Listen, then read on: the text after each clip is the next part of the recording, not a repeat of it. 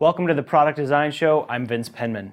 In the world of motorsport, if you don't have a strong R&D team, chances are you're going nowhere fast. No motorsports team knows this better than KTM, whose emphasis on R&D helps them create some of the world's highest performance motorbikes meant to deal with the planet's toughest terrains. I'm Allison Topperwine.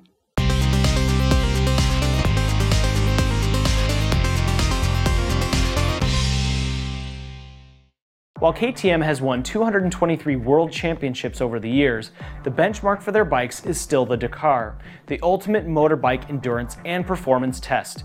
With legs that can be as long as 550 miles per day, the Dakar careens through the grueling desert terrain of Bolivia, Argentina, and Chile. KTM designers are in the business of pushing the limits of what a motorbike can do. To consistently win a race where merely finishing is a victory in itself, the designers at KTM leverage every opportunity to give their bikes a competitive edge. Their lessons from winning the Dakar inspired the creation of the 690 Duke, a production performance bike. When creating the 690 Duke, KTM's team had to contend with two seemingly opposed ideas. The engine team wanted to add more power. That led them to advocate for larger engine vents to maximize air intake. On the other side of the coin was the chassis design team.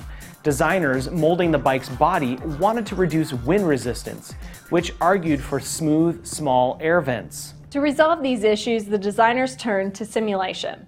By working with PTC Creo's Simulate software, the two teams were able to create their design simultaneously and integrate them into a single assembly where interferences could be assessed and managed on the fly. As components were modified, designers on both teams were able to look deep into their models using accurate simulation tools to determine what material could be removed or rearranged to accommodate the other team's goals.